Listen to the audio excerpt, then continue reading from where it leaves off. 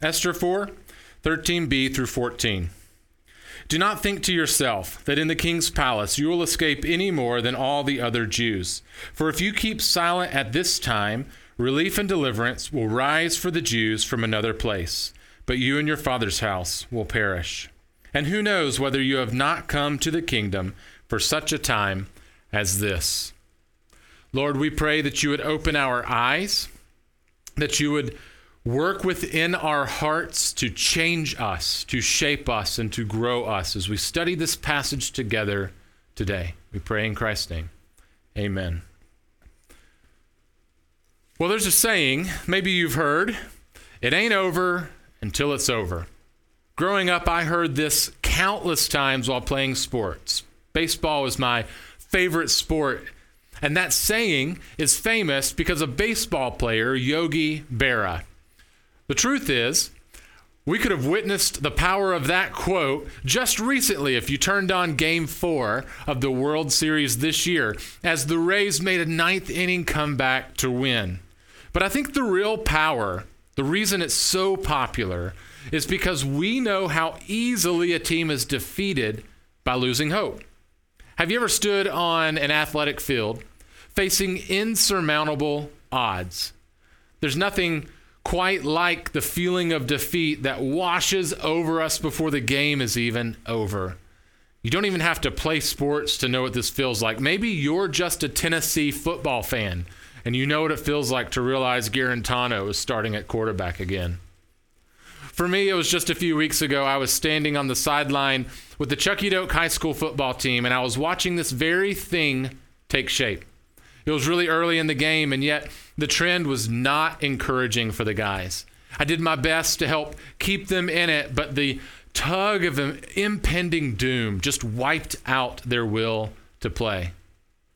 Why do we lose hope so easily when the outlook seems doomed? What is it in us that makes us want to quit or pout or hang our heads in despair? Whether it's in sports or whether it's in life, we know the power of hope. And what we believe in a certain moment will determine how we act in those same moments. When a sports team looks at the scoreboard and feels overwhelmed, they tend to quit all too soon. And when we focus on worldly measures of wealth, power, and authority, we can end up nervous, so nervous that we don't even have enough to overcome the odds. What we believe in these moments determines how we act in these moments. And I want to say at the very outset of the message, I want to say that because we're going to see in our passage today wealth and authority and the reversal that takes place for Esther and Mordecai, and we may think that that's the reason for them overcoming and for the salvation of the Jews. The truth is, and we're going to see this quickly in our text today, that the faith and hope that they possessed was not a result of worldly means, but it had always been a result of God's promise. You see, it's tempting for us to elevate Mordecai and Esther to this place of heroism and awe, thinking of them as some kind of chess master just executing out this master plan of victory. The reality is they couldn't have managed the details if they tried. And that's why we need this story today. We need to be reminded that it isn't worldly measures that result in the reversal. It's actually the hidden king working. And in our story, it was the hidden king working through the trust of Esther and Mordecai to bring about his larger plan. They had hope, not because the scoreboard showed that they had a chance, but because they knew that no matter the circumstance, God was faithful. And when the outlook appears dim, and when we have a tendency to panic, and we could so easily lose faith and hope, we need to be reminded from Scripture, it ain't over till it's over. The hidden king is working. And so as we journey through this text today, and we see the ways that God worked in the story of Esther to bring about unbelievable reversals, we're going to be challenged to also trust that he is working among us today. Well, in our text, we had seen that evil Haman it seemed as if he had already won, and the Jewish people were doomed. But the hidden king was working and protecting his people. And last week, we ended in chapter 7 with this massive reversal at the end of chapter 7, where Haman was hanged upon the gallows he had built for Mordecai. Esther revealed Haman's evil plan to the king, but because the king's anger against Haman was rooted so much in his love and his protection of Esther, we're going to open chapter 8 with this little bit of this idea that, well, everything's good, the story's over.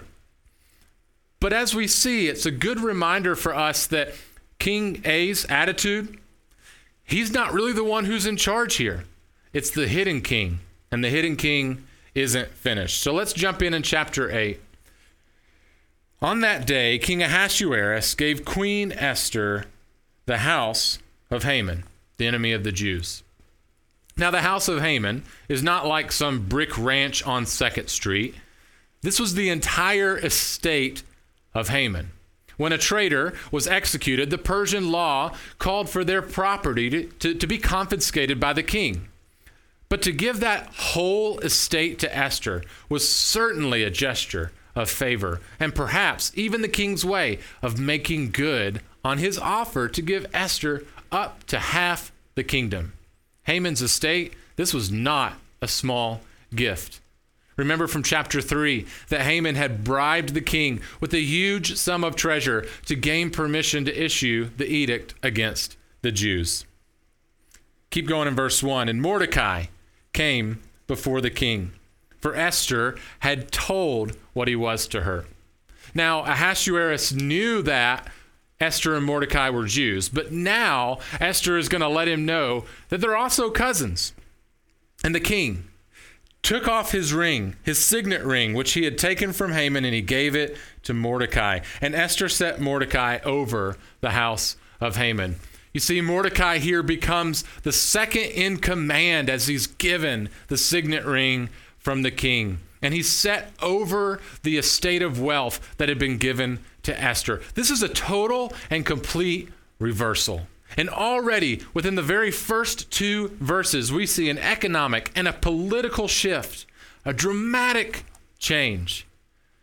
We might think that the very next verse would read, "And they all lived happily ever after." We can see from the attitude of King A that he assumes all is well, and he likely thinks that resolution has taken place. But the edict of death is still looming over the Jews, and so Esther speaks up. Then Esther spoke again to the king. She fell at his feet and wept and pleaded with him to avert the evil plan of Haman the Agagite and the plot that he had devised against the Jews. In the peaceful wake of resolution, where the king's anger had just been subdued and he had given immense wealth and power to Mordecai and Esther, in this moment, Esther simply cannot shake the burden she feels for her people. Now, she hadn't left the presence of the king, but no doubt it was still a risk for her to speak up in this moment. She had been given a great gift and Mordecai great power. The king had taken care of those right in front of him. But Esther's heart is not selfish. Her motivation wasn't just hope of escaping personal harm, so she speaks up. And the wording here reminds us of the big plot that's going on. This is the first time since chapter 3 that Haman has specifically been identified as the Agagite. Haman's mentioned by name 44 times in the book, but only mentioned as the Agagite 4.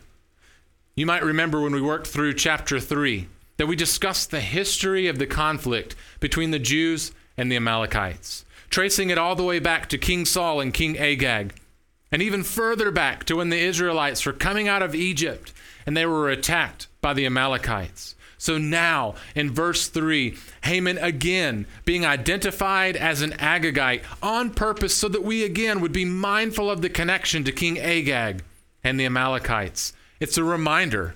This isn't just a little feud between Haman and Mordecai. If that's all that was going on, the rest of the story it'd feel out of balance and rather extreme.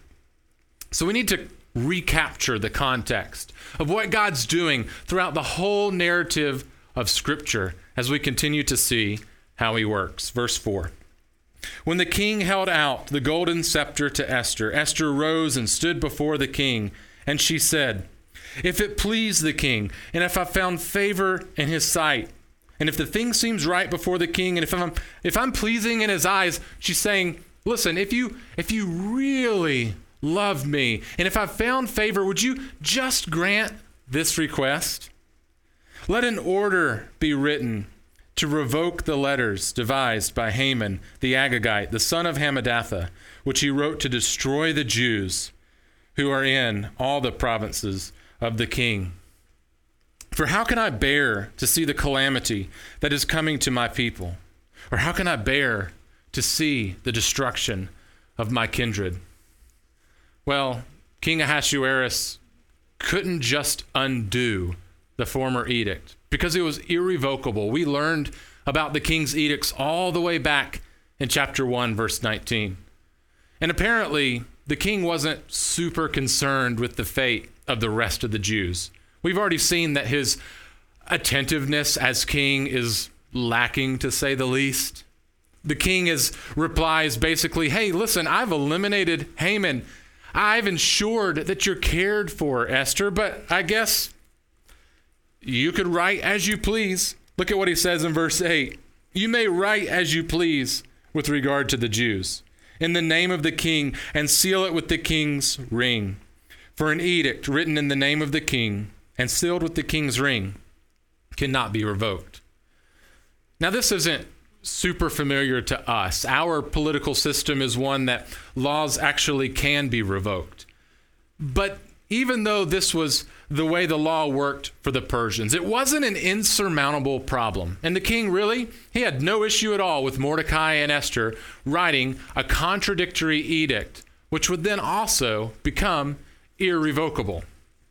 So verse 9, the king's scribes were summoned at once. At that time, they were summoned, brought together in the 3rd month, the month of Sivan, on the 23rd day, and an edict was written according to all that Mordecai had commanded concerning the Jews. Just like the first edict, it was translated and sent to every corner of the kingdom. In fact, there's striking similarity between the wording of these two edicts. Of course, some of that's because it's legal wording, and no doubt the similarity there is because of that. However, the wording being nearly identical absolutely draws our minds to the reversal that's taking shape between these two edicts. Jump back in verse 10. And he wrote in the name King Ahasuerus and sealed it with the king's signet ring.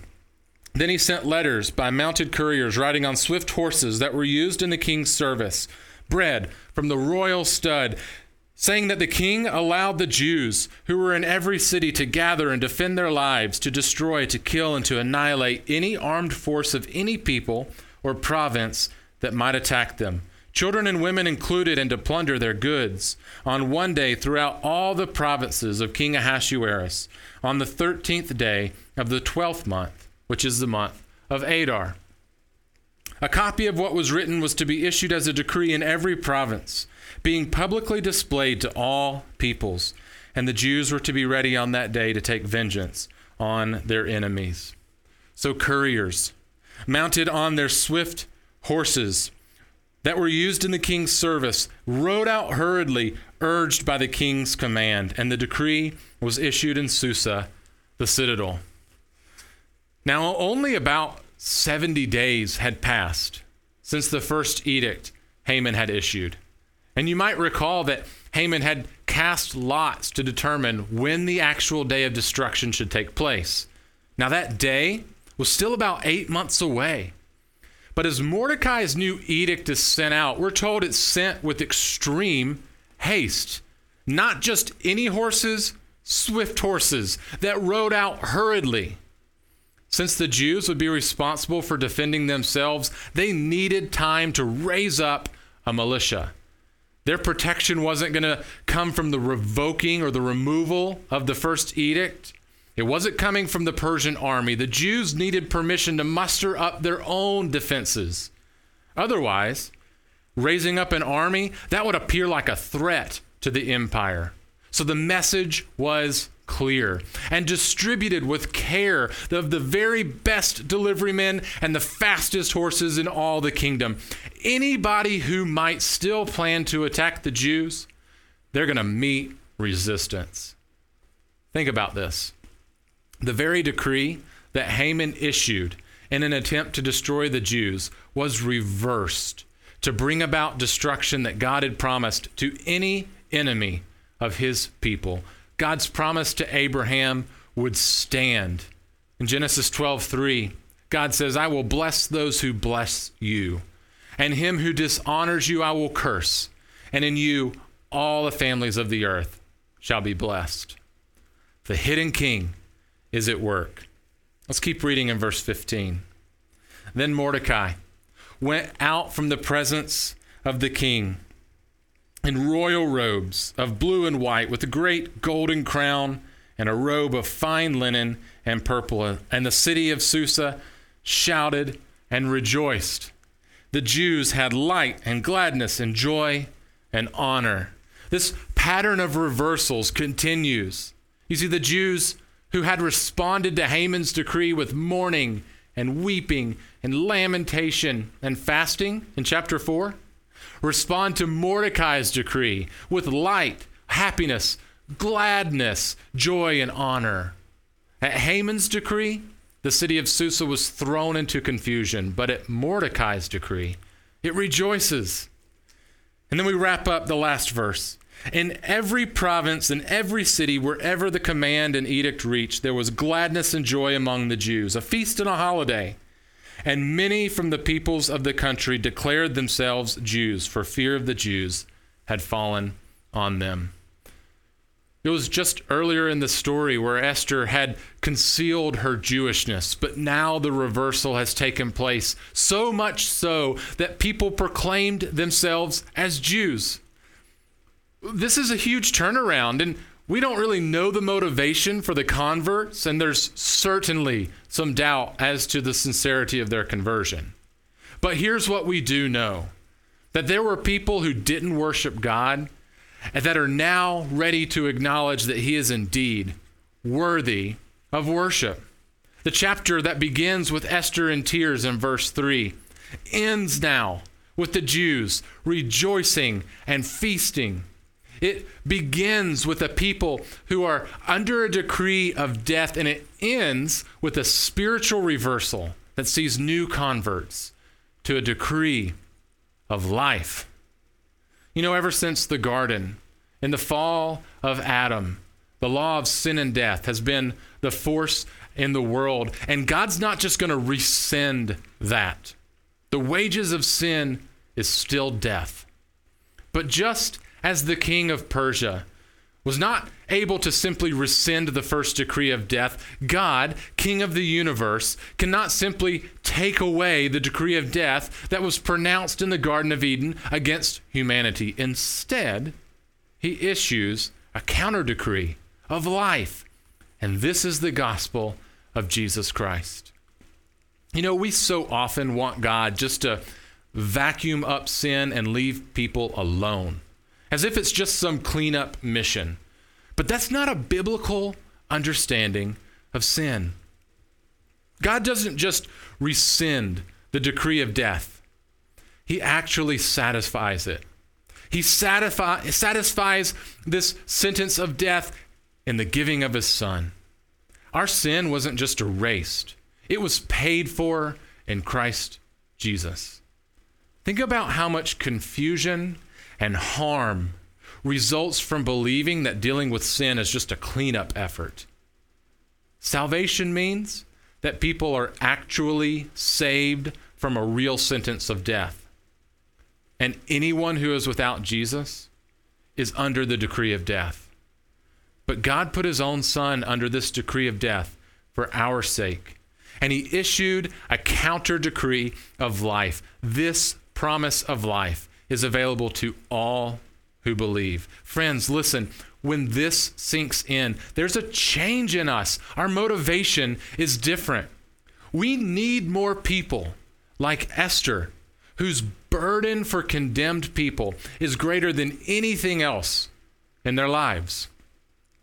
Wealth and power and prestige and personal safety, that was not enough to eliminate the burden that Esther felt. And what if we allowed that burden in us for condemned people to move us like it did for Esther? You see, Esther's example encourages us to come to God's throne and intercede on behalf of others.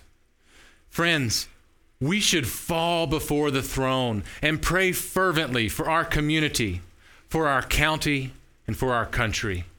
Let's be a church that's doing together all we can do to help people find and follow Jesus. A church that's willing to go, to serve, to share. A church that prays for people. A church that believes that God is working and has good news for all who are under the condemnation of sin. It may look like the enemy is winning. It may feel like the odds are insurmountable. And the temptation might be to hang our heads in despair. But it ain't over till it's over. God is at work. He's on his throne, and he will overcome. And we gather each Sunday to proclaim this truth and to rejoice together. God has issued an edict that cannot be undone. Sin is defeated in the cross of Christ. You know the thing that made the difference? It wasn't just the actual writing of the decree, or even the distribution to all the provinces in the Persian kingdom. The thing that made the difference was the fact that the Jews believed it. They believed the decree. Romans 15, verse 13. May the God of hope fill you with all joy and peace in believing, so that by the power of the Holy Spirit you may abound in hope. God, may we be people of hope because we believe the decree of life in Jesus Christ. We ask that you would change us right now because we have put our faith and trust in that truth, that we have life in Jesus Christ. May we share this with all who might hear, being on mission as you have called us to proclaim this good news, and that you would accomplish your kingdom work through all that we do together. We pray through Christ. Amen.